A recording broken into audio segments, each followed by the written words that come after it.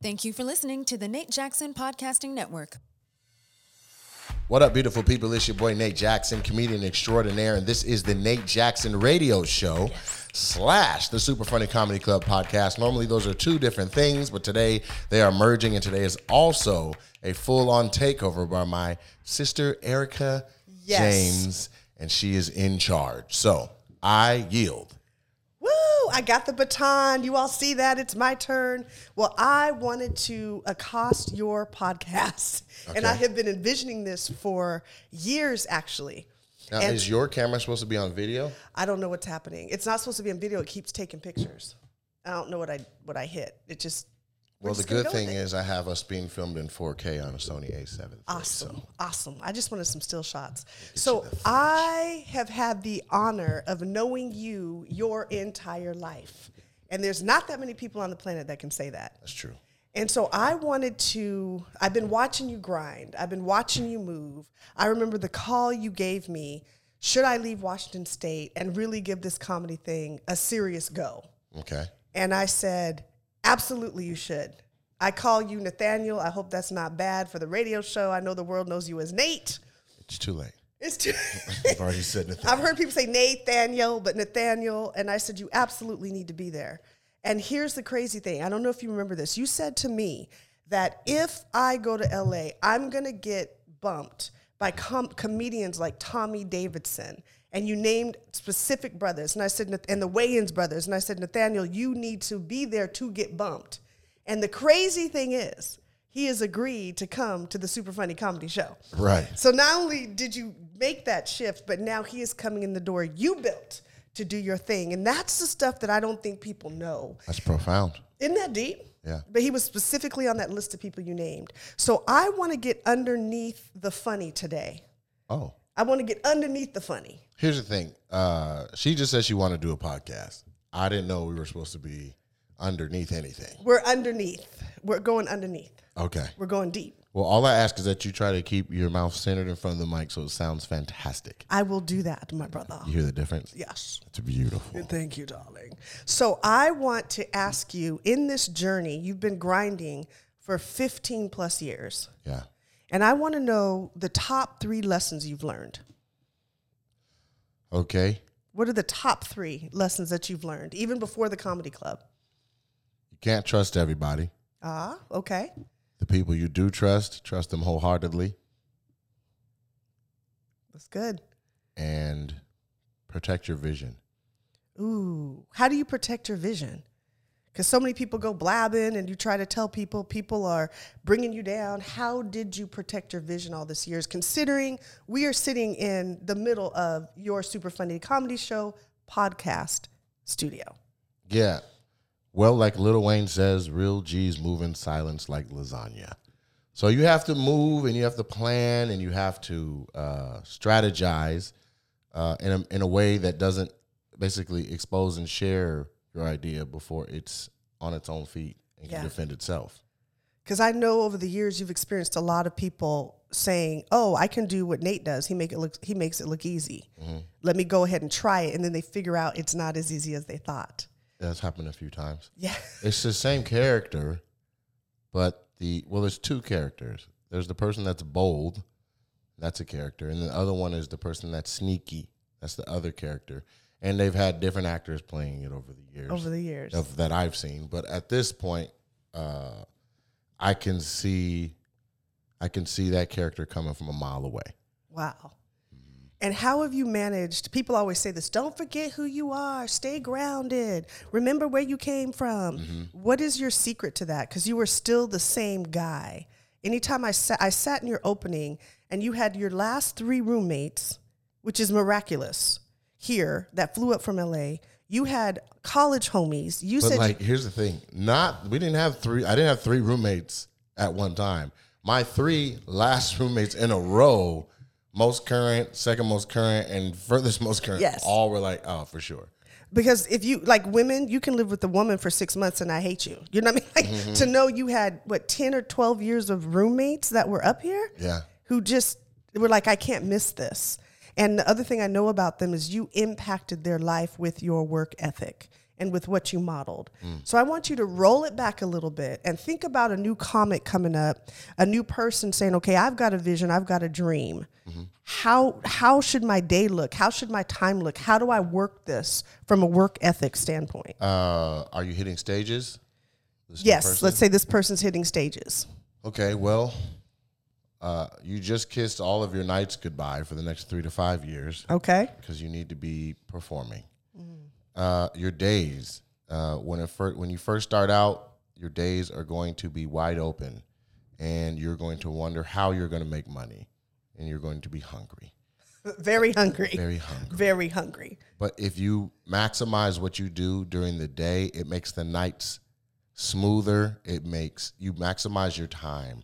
So things have changed since I started, but the internet is a much more poignant place for somebody to be. Yeah. You have to. Yeah. So that's what you do during the day.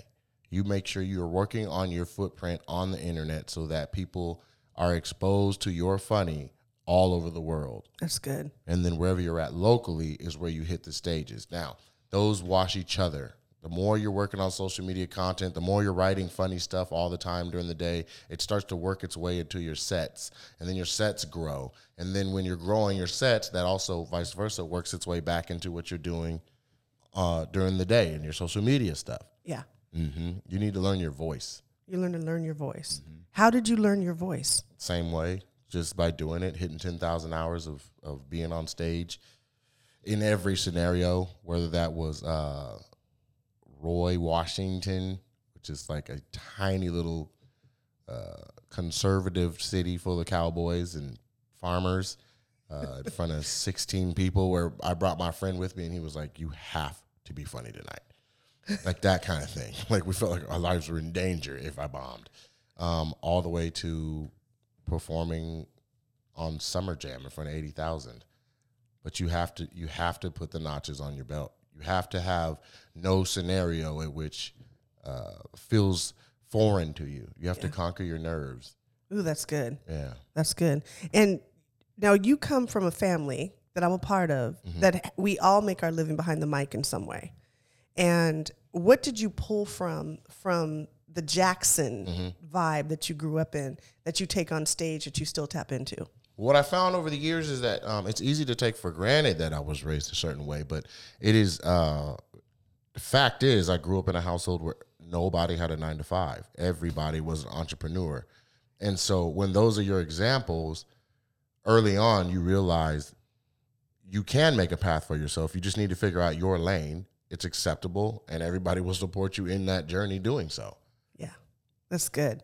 So walk me through an average day. I know you live between two cities, running your comedy club, and for years you've done it, even before you had the physical club, and we're going to get to that in a minute because it's so awesome. Okay. But walk me through your average day on tour. If you're touring, I know you just came off the road with 84 different colleges.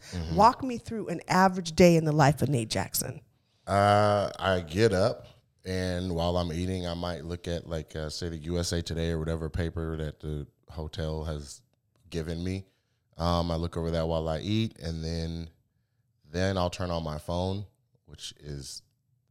that takes the next 2 hours because there's The phone. there's Facebook, Instagram, text messages, emails that I need to answer. Then I get on the phone, and I'll contact or I'll answer the phone, and I'll speak with my manager, Zach Waxenberg at 3 Arts, and then my college agent, Tracy Wiggs from Just Wiggin Entertainment, and then maybe an agency call from Gersh. And those don't take that long because we would have spoken the day before. Yes. And then depending on where I need to be that night and how much travel time I need, I may, just leave, or I might grab lunch on my way and then head to the next place. Or sometimes that's shifted by an early flight or whatever, where it's like, all right, I had to fly first thing in the morning. Then when I landed, I did that routine.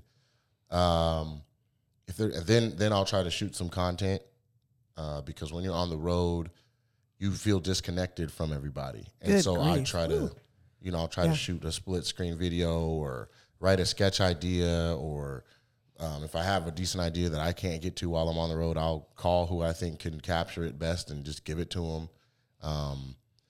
Then I'll go over my set list. What is it, 5 o'clock by now? You've done all this before 5 o'clock. This is probably 3 p.m. Goodness gracious. And so then I'll review my set list and go over the jokes that I want to do. And then if there's anything that I'm working on stage, I'll go over in my mind what I said the night before. If I have a recording or I have video of it, I'll watch that. Then I'll tweak it, I'll tag it, I'll add to it, and then start getting dressed for the show. Then I'll head to the show because most college shows are at either 7 or 8, and you have to arrive by 6. And then I'll just be sitting there with them, touching bases with my agent for colleges again, where he's like, you there, where you at, what's going on, and here's how much they're going to pay you, here's the person who's going to pay you, and all that. Then I'll perform, and then based on my contract, they will have had some type of meal for me.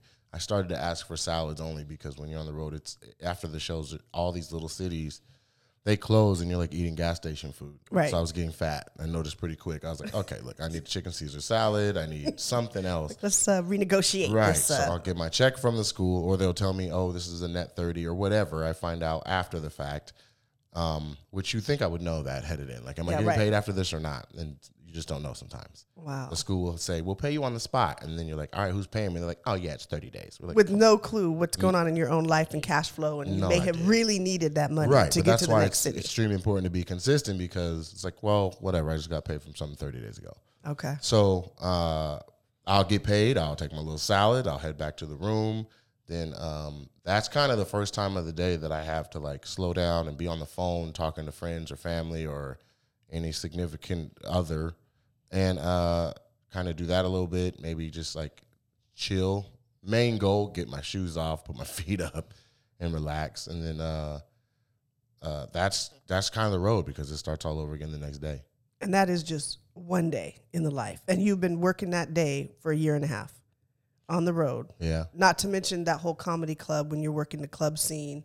Right. I mean, so there's a little bit of other like wiggle room stuff in there where like I was developing a script for essentially what is Harlem Nights 2 called Black Vegas. So I was working on that during that chunk from like 3 to 5, or me and BT Kingsley were developing a movie called Bait Shop. So we would work on that at that time, or it's just something. We're always just trying to develop something. So that's one day.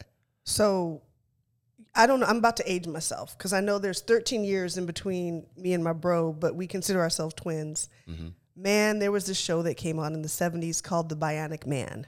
Bionic Man? The Bionic Man. I heard of Wonder Woman. Well, there was the Bionic Man. Okay. And there was a Bionic Woman. Okay. And the Bionic Man and the Bionic Woman they were part robot, part human being. And so they could have these, these extra powers. And I'm sitting here listening to your day going, you're bionic. They're just, I mean, I thought I had some work ethic and you run circles around me. The average person would not be able to make it a week with that schedule that you just talked about and maintain your disposition, maintain your love for people, maintain your humility. I just want you to know how incredible what you've done is. And the fact that in the midst of that, you built a 8,500 square foot comedy club. Nathaniel, that's crazy. Do you ever just stop and go, goodness gracious, are you still in the building process? How do you feel about all of this? Do you ever get to stop to feel? There was a couple of moments during the grand opening weekend that felt very surreal. Honestly, any other emotion or anything I was showing felt a little bit forced based on the event or whatever was going, like the ribbon cutting. I was supposed to speak, so I spoke. But there was only one line in there that I really connected with, and it was where I was talking about vision. I said sometimes when you're the visionary, you can only see as far as what you think you're capable of doing. And then when other people join up to help you achieve your vision, you can see a little bit further than you could on your own. And so with the help of Team Nate and other people, family and close friends, I was able to see that this was possible. And so the grind from the road and the grind for this was different. For this, I had to find operations manager. For this, I had to find, we had to find contractors. For this, we had to find investors. Yes. And I think that was the hardest part, finding investors that I trusted, that trusted me, that knew and saw my vision and put faith in it in the form of big money at the same time as needing that money. Yes. And having an operations manager who his goal is to get it done regardless of price. Right. And in a space this big, it's hard to see it on paper and estimate what a thing would cost when everything is consistently rolling, moving, change orders. Contractor needs to come back another day. Like, it's like, how do you know? It's just like you try to have enough money in the coffers to pay for the task, and when you don't, or you foresee that you won't, you gotta go get more. And so at 4 different junctions, this was almost a stalemate. Wow. One, our construction loan was slower to monetize than it was supposed to. We'd already been approved. Everything was good. And then they took another, I think, 48 days to put the money in the account. But we had already broke ground. And so we were spending investment money, my own money. We were just spending everything with the anticipation of it coming. Wow. Then it came, and it was an SBA construction loan. And I don't know if it's because we hadn't done this before or what, but you know, the construction loan was specifically for construction. It couldn't be used for anything else. So all of the stuff we were paying, administrative things and paying for wages and fees and all the stuff that I was paying that I was anticipating being reimbursed, when it monetized, we couldn't touch it. Goodness So gracious. there was still a need for investment dollars that could go where they needed to go, that we could touch and spend however we needed to. So it's just been a process of going. And so upon completion and certificate of occupancy and passing all of the gamut of inspections and final inspections. Sorry about that. I'm banging up your table. I'm sorry. It's all good. But podcast table. Upon, when we passed all the inspections and my operations manager, oversaw, he did what he was paid to do and he did his job. We had some bumps along the way, like I said, financially, but we got things taken care of. And in the grand scheme of things, we paid for everything and got everything done. And, in that process, some faith in the business plan can be lost. Yes. Because if you don't understand my vision, or you haven't grinded like I've grinded, or you haven't seen the people show support like I have seen them do on a first case scenario, like my own eyes basis, then it's easy for your confidence in the project to be fleeting when you keep hitting money problems. Yeah. I think it takes a special person to just be like, we can do it no matter what. I was saying that, my team was saying that, but everybody wasn't in that same space. Good thing is we did complete it. We got everything done. The investors came in. Some of them came in the midnight hour, but they all came in. We all got it done. And then we had our grand opening weekend, and we blew every preconceived yes, investment projection that we had, and that was at somewhere between 35 and 50% occupancy. So what we learned just off of that one opening weekend is that the club is not a $1.7 million club. The club is really something like $3.5 to $4 million club, if allowed to open and operate at full capacity. When it will be. Because we're just waiting on the governor to say yes, and it's all based on the numbers. And different people are experiencing the COVID-19 differently from each other, but the overall numbers are saying that it's time for things to slow down so that they can then speed up again. Yes, and you all will be ready. And I call it the slingshot, when it looks like you're on hold or it's going backwards, but it's about to catapult forward. Right. And so we felt that in the first place because of how much people were hanging out. And you go outside and see the freeway is full of people that are like, I'm not saying it anymore. You can see it. But having the grand opening and seeing the success of it and seeing the sheer numbers of people that came and how safe they operated and how they conducted themselves and then how much they consumed as customers, put everything into perspective. It was like, for me, it was a pretty big I told you so moment that I didn't even have to say. Right. But for anybody who had any doubts, it was like, oh my goodness, So every investor, whether they came in right on time or they came in the midnight hour, all of them were like, this is going to be a fantastic investment. Yeah. And to the point that now that we have to shut down again, it's like the calls were extremely smooth.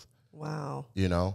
It's not an easy call to call your investor and tell them that we have to pause, but they know if we could open, we would open. And it's all based on Inslee, Governor Jay Inslee, and his determination of what is allowed and not allowed. There's a lot of confusion, even coming out of the governor's office and then even coming from the Liquor Control Board. There's a lot of confusion about what's what. But the main thing is right now they just kind of need everything to freeze. That is anything more than 10 people. Yes. So it is no joke. And I just want to pay honor to you for having this unforeseen things that so many businesses have. But live entertainment has been deeply impacted. And you all proved that this thing will not only operate effectively, but thrive. Yeah. So I had a moment. So you all see this incredible blue, right? It's like this deep midnighty, I don't even know, but it does something to you when you walk into this club. And I said to you, oh, who picked the paint? And you said it was number 3. What is it? What number? 00AF84. But when that comes up on the hex, I adjusted it a little bit, and that's the color I chose. So to me, that is demonstrative of how much of you is in this. This isn't somebody else's idea. Tell me all of the things from what did you choose? How much did you have to do with what we see around us? We're on the second floor of an 8,500 square foot comedy club. Unprecedented. Mm-hmm. The one we have in Raleigh, they have about 80 seats and you literally sit like this. Wow. You can't move and they sell every seat and you can't even put your purse on a chair because it's so close. So that's what people think when they think comedy club. Right. Like, oh, we're going to seat 80 people and not 350. Right. So how much of this is you versus other people telling you what to do? Well, I did not design the bar. That was Joey. The checkered floors. Most of the design decisions were, hey, Nate, what do you think about this or what do you think about that? And I'd be like, the left one or I like the right one. And then we would go with that. Got it. So specific things that I wanted was a stage that came out into the audience. Yes. I wanted large archways in the club so that it felt huge, open, and inviting. Yeah. I wanted a podcast studio, a headliner VIP, a headliner green room, and then a separate green room / lounge for non-headliner acts so that they could be separate from their supporting acts. Because sometimes when the headliner comes to town with their feature and their host and their opener, they still want their own space too. Okay. And to get the best performance out of people, you should just let them have the option, Yeah. There's some places that don't even have green rooms for the headliner. You're just sitting in the back of the showroom. Or off the kitchen. Yeah, literally. Literally eating off of a stool. That's when we visited some of your comedy. I have props because I get to go back and go, hey, I'm Nate's sister. Mm-hmm. So I get to meet the comics that come through Raleigh that they know you. And they eat their meal on a stool because there's no place off of a little room in the kitchen. Yeah, it's just a little hallway. You have a shower in there. Excuse me. Yeah, right. Excuse me. Yeah, shower because there's so many times when we were on the road and, shows at 8, we left at 2, we went to the bathroom, stopped, we ate or whatever, and before you know it, it's 7:45 and we're 30 minutes out. Show's at 8. Yeah. Call the promoter, like, look, we'll be there 15 minutes late, but as soon as we get there, we'll be ready to hit the stage. And so you're changing clothes and ripping and running to hurry up and get just one of y'all get in. Somebody get in there, just somebody go. Whoever's the fastest go. That's who starts the show. And the rest of us got another 10 minutes to get dressed. And so this is where you can come early, relax. You can watch a 75-inch TV. You can take a shower. You can get your mind in a place that is the best for you to be successful. And that was part of the design. I wanted a different entrance than exit, so that the flow of people would be kind of through. Yeah. Now, I didn't know at the time that was also the best thing for health and safety for coronavirus, but yes. I just knew I didn't want 200 people from the first show, going back through 200 people from the second show. Right. And then we have 400 people in a space and we're like, well, who's here for the next show and who's just hanging out and who, I didn't want to deal with all that. I picked I picked a lot of the things. At the end of the day, it's like, we need carpet in the showroom. It was like, here's a swatch. Which one do you like? Or here's a this or here's a that. I for sure did not pick the audio waves on the wall. That was a surprise. Tell me about that. Yes. So, yeah, that was a surprise for me that Joey planned for the design of the showroom and in the bar. So there are 1x1 pieces of wood on the wall, and they form the audio waves of my laugh so that it's wall-to-wall laughs all throughout the club. And we wanted to do that because it's abstract kind of looking. Yeah. So if someone was to rent the space, it's not that they were so clearly in a comedy club that it affects their people's feel of what's what. So with this, somebody could just come in and be like, oh, okay, that's different. Right, that's nice. And that's the only note versus it being giant pictures of me, Eddie Murphy, Chris Rock, Dave Chappelle, Red Fox, like every other club, Yes. So that's the gist. To me, that captures the genius that I know you have, and not just comic genius, but business genius, entrepreneurial genius. Walk me through all the hats that you wear. Not just club designer, but the hats you wear to keep your brand moving. Just, that normally people have other people for. I want you to give me all your titles. I had help in every job. Of course. And the task of operations manager is to manage all the operations. But I guess I still provided some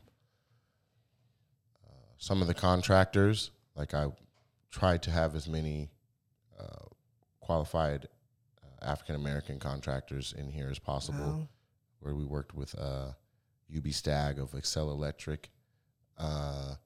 And I don't mean just for the club, like in general, to keep the Nate Jackson super funny brand going. Oh, okay. So social media manager, author, yes, talent, graphic designer.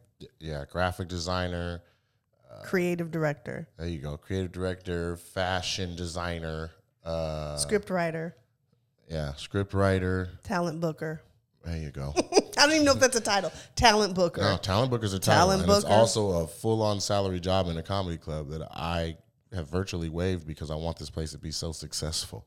So a ton of stuff. Like but it's always been because of necessity. Like I didn't have the money to pay for every flyer for all the shows I had. So I went to YouTube University and watched 100 different tutorials and taught myself different design elements until I was like, okay, I can do this. And so I've made all of my own flyers virtually for 10 years. Every now and then I'll mix it up if I'm up and have somebody else design something just because they have a different eye creatively. Like, man, just mix me up something else different. Like I keep making the same kind of thing. Or, I don't even have time to do this one. Can you do it? And so it's been a lot, but it's all based on necessity, Yeah, and that is awesome. And I don't think people know that about you.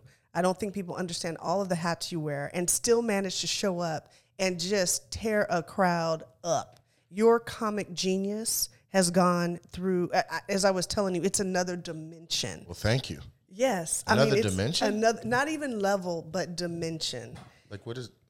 How do I describe it? Because, I can see all this deep stuff. I'm the deep sister, but not that my other sister's not deep. She's deep. You're just around deep people, really.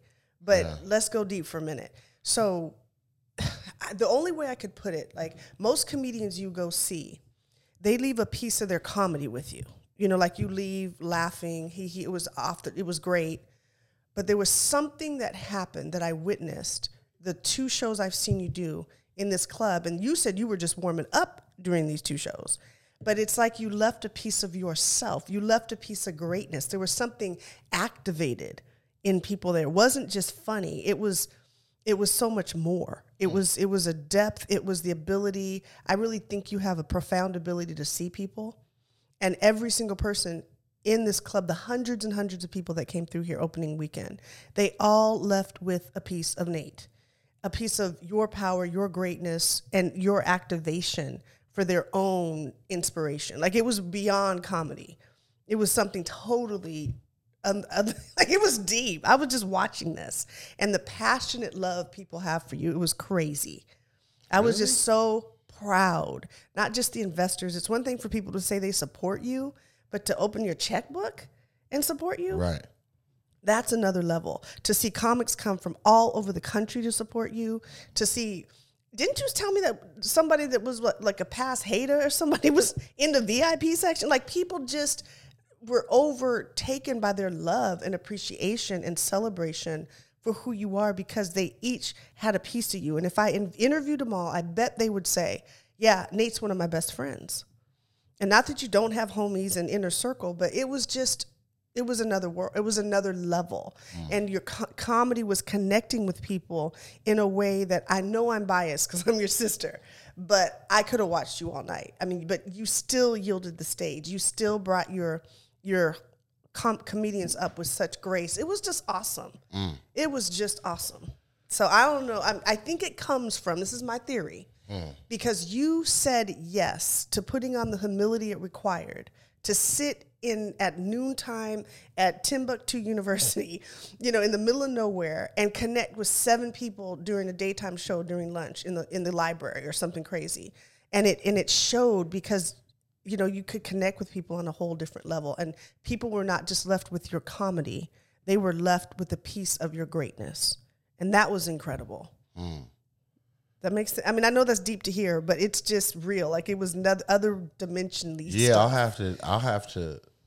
What's gonna happen? This is how this works. Like, one, thank you, because that's a phenomenal compliment, based on an honest observation by you. So what I'll do is reflect, probably watch this podcast while I reflect, and then all of it will come rushing to me like a ton of bricks. You know what I mean? Yeah. Because for right now in this moment, I just feel like, look, I just was doing what I had to do to have a good show and be consistent. I think that every time you take the stage, you should leave something.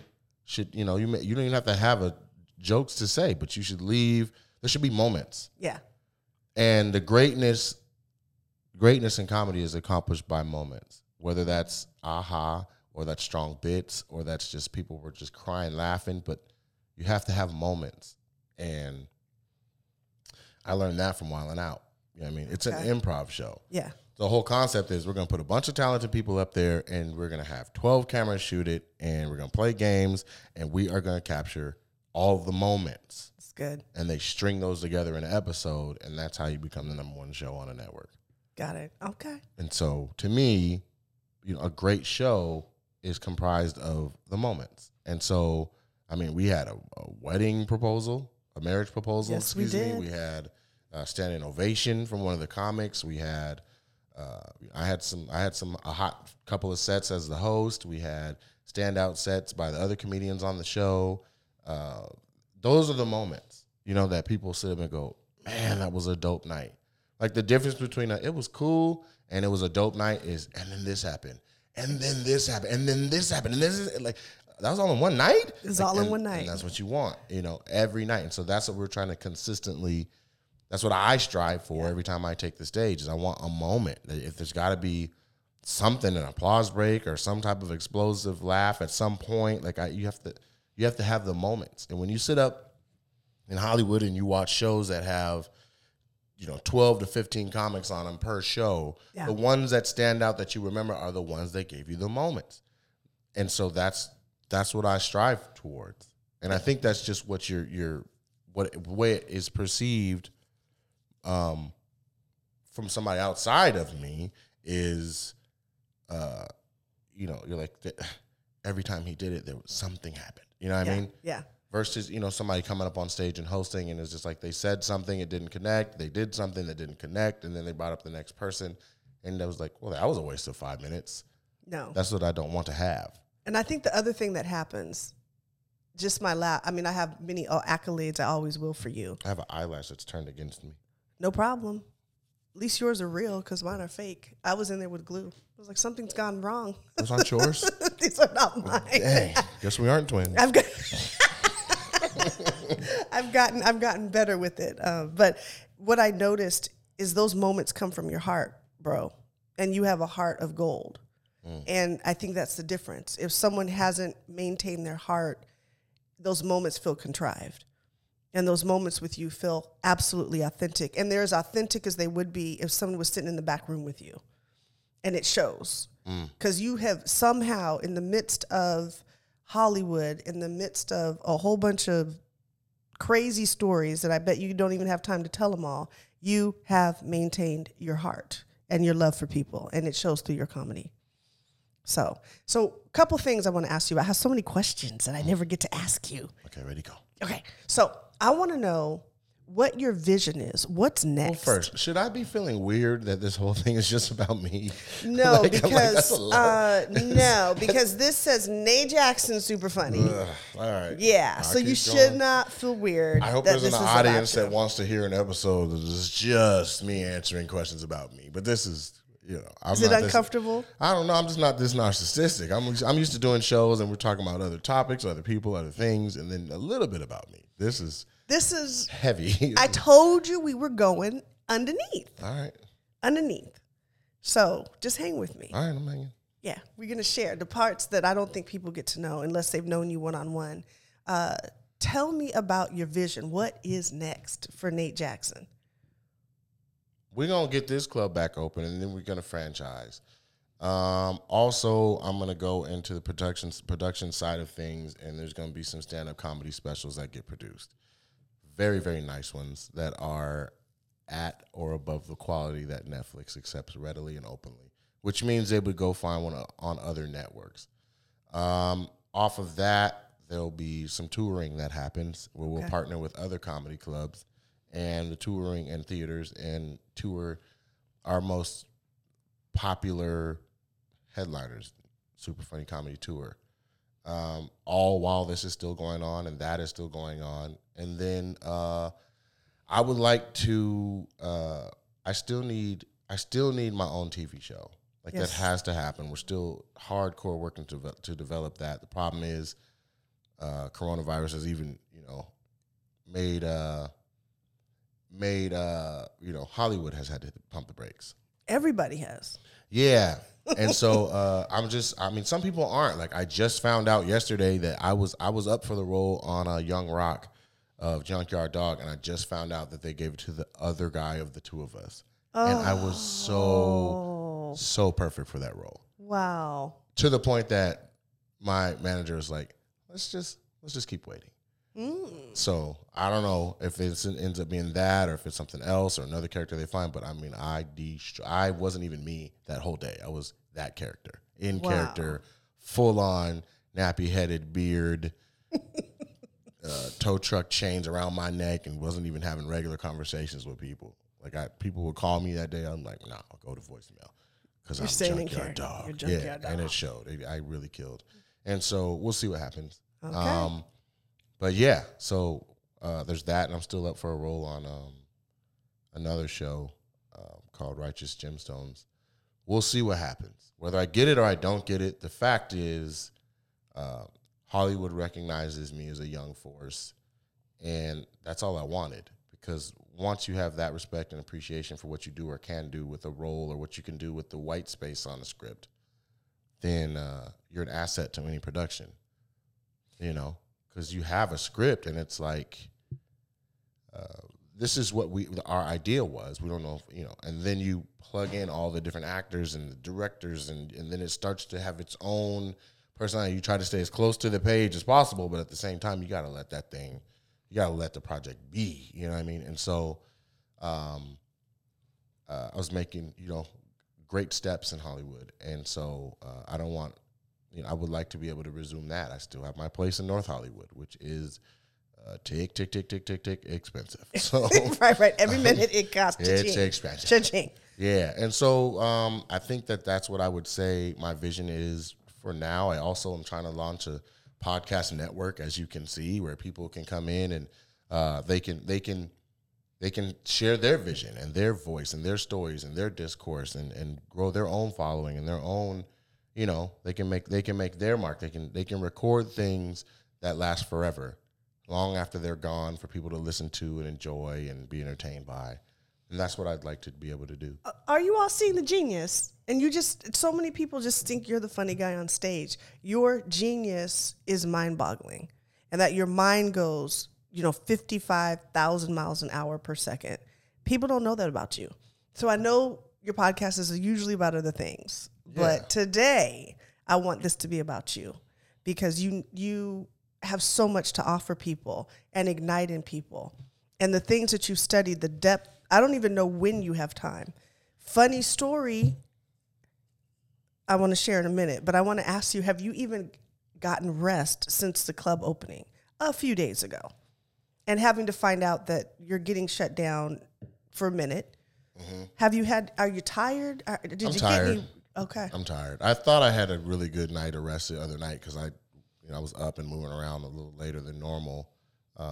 As far as getting up first thing in the morning, I didn't have to, and I slept in a little bit. But then I had to do like a 45-minute drive to do something. And about 30 minutes in, I was like, I am tired. It's in my bones right now. Yeah, so I'm tired right now. Like, I'm not about to make a round trip to Portland driving or anything like that. That would not be wise. I'm just too sleepy. You knew when I knew you were tired? When? So this is sister-brother talk. It was hilarious. So upstairs in my parents' house, there's 2 queen beds we sleep in when I'm home and Nathaniel's home. And the other night, I got up to go to the restroom. And I'm coming back, and you were in the bed, flat, spread eagle, flat, literally flat on your face. And I looked, I was like, oh man, Nathaniel has on brown boxers. They're skin tone boxers. And I got closer and realized there were no boxers. Your brother was butt naked. That was just the booty naked. And I was like, oh, he's so tired. Bless his heart, he's so tired. I'm taking these drawers off and I'm going to sleep. Going to sleep. I did not know that at any point that my butt was going to be out. My plan was, I'll be undercover. It doesn't matter what I got on. I could have on a clown suit under here. No one would be none the wiser. Apparently. No, you were so tired, you didn't even know your butt was out. My butt was out. And like a whole cheek, like my whole butt. It was all good. Did you just like cover me? Like, I left your butt out. I was like, he's really tired. I don't want to wake him up by covering up the booty, not even with the little sheet. I didn't want you to be self-conscious. If something happened to you, I would wipe your booty. So I wasn't mad seeing the booty. Right. It was hilarious. Right. That's when I realized how tired you were.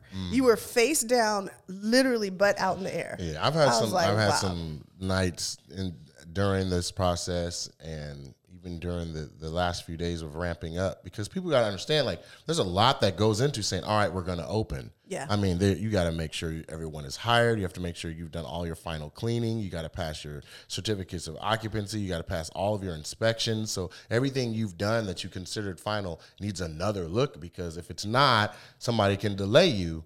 And in this particular case with coronavirus, and then also there was a holiday on the 4th of July that everybody took the Friday before and the Monday off. Like, we had to pass everything. That's right. First time, because ribbon cutting was on the 8th, grand opening was on the 9th.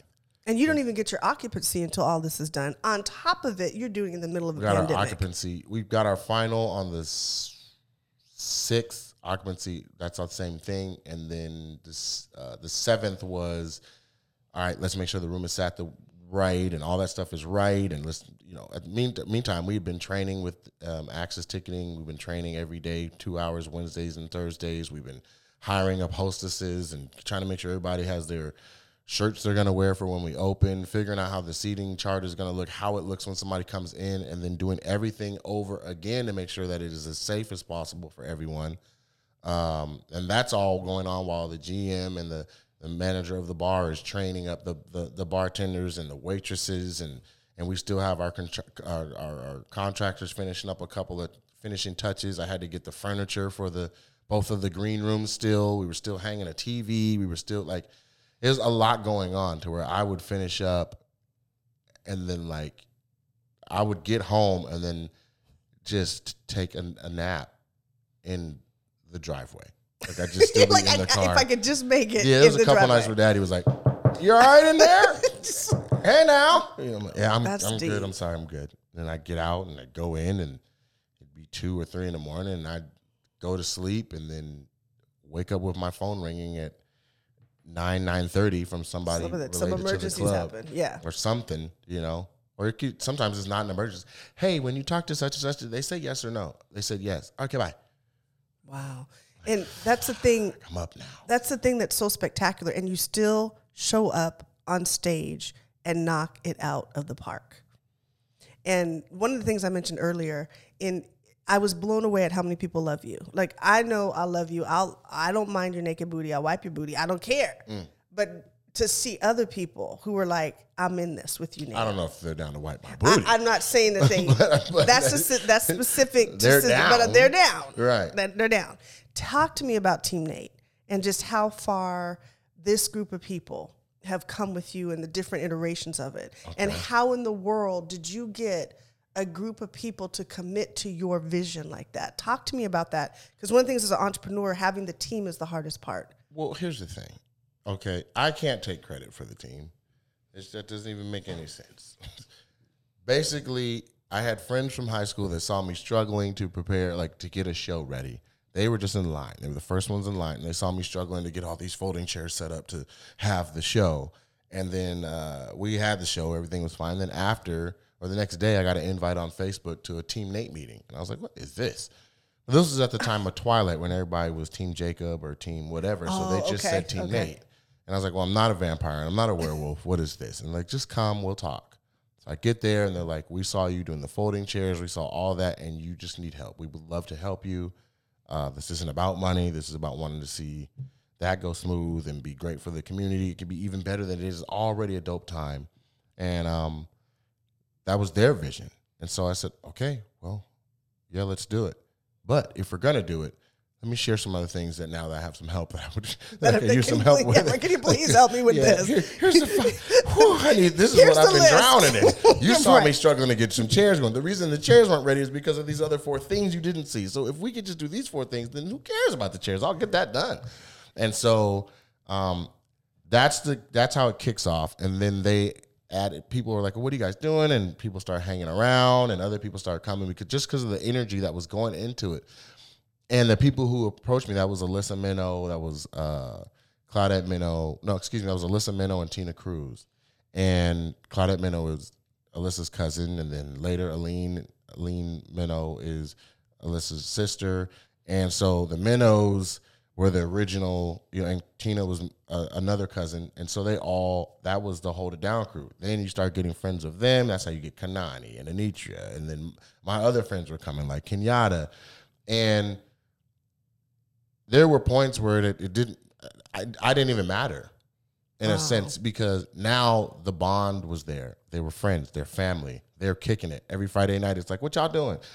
Y'all can come over. And that turned into, 11, 12 people all sitting around. They started looking out for mom and daddy and bringing casseroles by the house. Yeah, and we're just hanging. Yeah. Like, even when I didn't have shows, everybody was just so tight. Like, we took group trips together. I would have one show in, say, like a Spokane. We'll make a full weekend out of it. Everybody rides over. It's 5, 6 cars all following each other. We have a great time. We kick it. And it's just fun. And so it was like, yes, there was a common goal that we were like, okay, well, we were producing shows and we're having a great time doing comedy and throwing shows and stuff. But at the end of the day, man, this was just a group of friends, and we're all still cool. Like, everybody's still cool.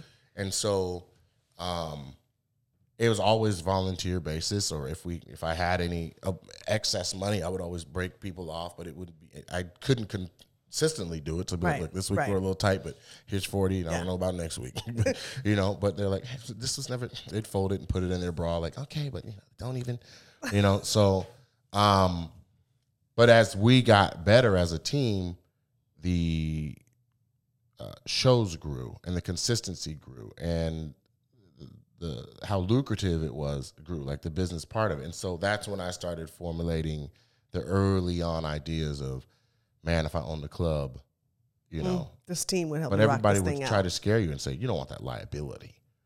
I'm like, but look at how much money. So this is my concept. I don't want the liability of throwing a show for the drinks. But you're telling me these different owners of venues are willing to take on the liability of me throwing the show? Right. For the drinks, it must be worth it. But nobody's honest about how much alcohol money they make. You ask somebody how much tonight. Like, we did all right. It was cool. Last week was better. Well, how much? It's in like the 3,000 range. If you saw the numbers, you'd have seen 6 or 7. Yeah. And they're not going to tell you. Because they don't want you to know. They don't want you to know. And you're making that for all the club owners. I watched 97 people drink $3,000, a little bit more than $3,000 in drinks. That's crazy. But every Thursday night for 4 years, we had between 380 and 420 at the Varsity Grill. That's crazy. I walked in with you this time and saw the occupancy for the first time. It said 660. In the whole building. That's crazy. 660 in the How building. many can it seat full capacity? 400 in the theater. That's nuts. Right. And That's so here we are that's having otherworldly. Woo! Like Right, you need and so- background music for that. That's crazy. how big it is. And Yeah. then it's 18 feet tall ceilings, so it's vaulted, and so it just feels massive. But it also feels intimate at the same time. It does. And so that was designed because I wanted the back area to be raised up and, so that it had levels to the room. And, it worked out. That worked out perfectly. And so the team, Aline came, and Claudette has always been down. She's not, the team has come and go because over the course of 10, 11 Life years, changes, things people happen, have either babies gotten jobs come or and babies. marriages had to move, happen or and husbands or divorces and yeah. So it's swelled and ebbed and flowed and you know what I mean? And and that's a testament to one, Claudette, and then anyone else who joined on that, they come on and they're like, we understand that there was people before us and we appreciate that and we just want to help how we can. And my thing has always been, this isn't a one-way street. It's like, what would you like to accomplish or learn or attain by being on Team Nate? How can I help you achieve a goal you have? You're helping me. What is that? Wow. So like the last, Taj, she's on, she's starting a clothing line. And so I just tried to give her some insight into what I knew because I had a clothing line. I said, I can give you some help. I don't know. I mean, we're clearly going to be busy and we got a thing to do, but this will put you in front of quite a bit of people. This will put your brand in front of quite a bit of people. And then I can give you whatever I know. Now, I honestly feel like there's more room to give to Taj. You know what I'm saying? There's more room to be like, Taj, here's what else. But we've been so busy opening the club that, but she understands. Everyone understands. Like, he's obviously slammed. It's coming. But if we sit down and chop it up about the clothing line more, then, I was just trying to guide her in the direction of make sure you develop a line that changes every season and that grows and honors the colors that are popular. Like, you need to do your research. Yes. Don't just settle on 2 or 3 pieces and then selling them in town at different barbershops or salons or, mom and pop scenarios. Get your samples, hit the mall, try to sell them so that stores buy them and your stuff is carried and you make money in your sleep.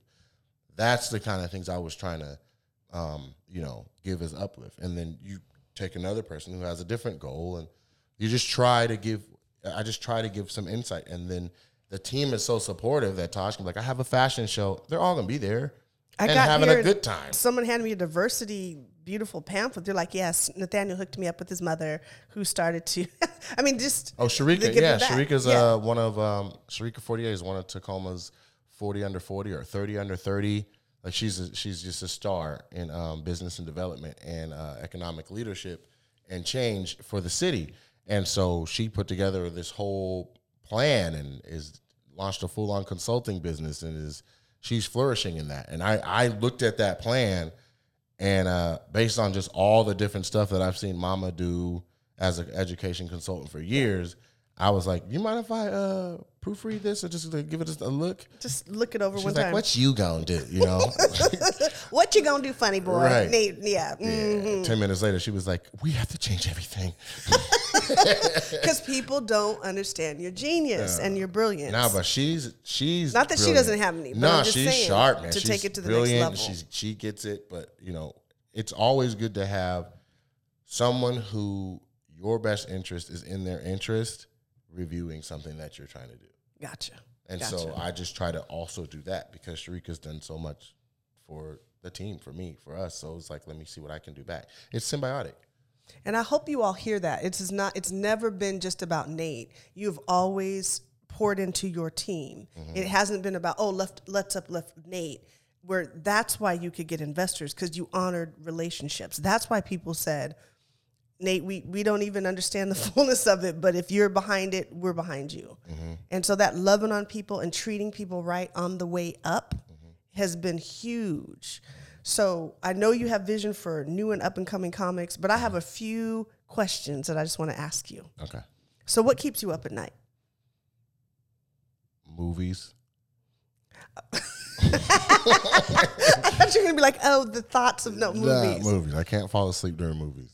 Okay. So Movies if a good keep one you is up at on, night. I'm going to finish it. And so in the world, if you're building or grinding on something, what keeps you up at night? I have to complete it, or I try to. I've fallen asleep with the computer many a night, and so have most real grinders.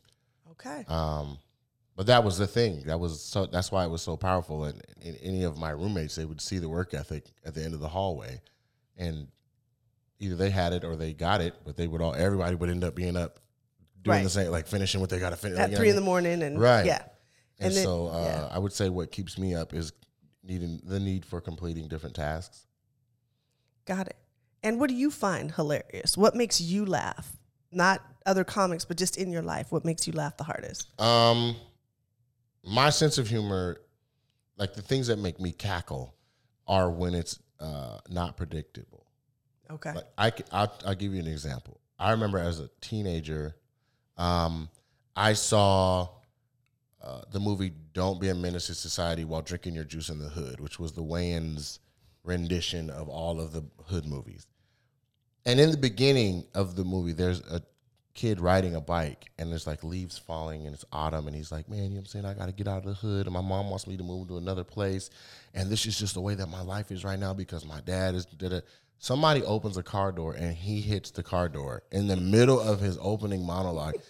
I have never laughed so hard, and like in my early life, I was like, wait, what? I stopped, I rewound, I was crying. I was in the house alone, crying and rewinding, like, it was just completely unpredictable. Gotcha. Mm-hmm. And if you That's my sense of humor. that's your sense of humor. If you had a magic wand from this point forward, what would your top wish be? If you had Will Smith in a genie bottle, what would you loose right now? It's one wish. One wish. I would get rid of coronavirus and try to heal the world some. Beautiful. That's the one wish. That's it.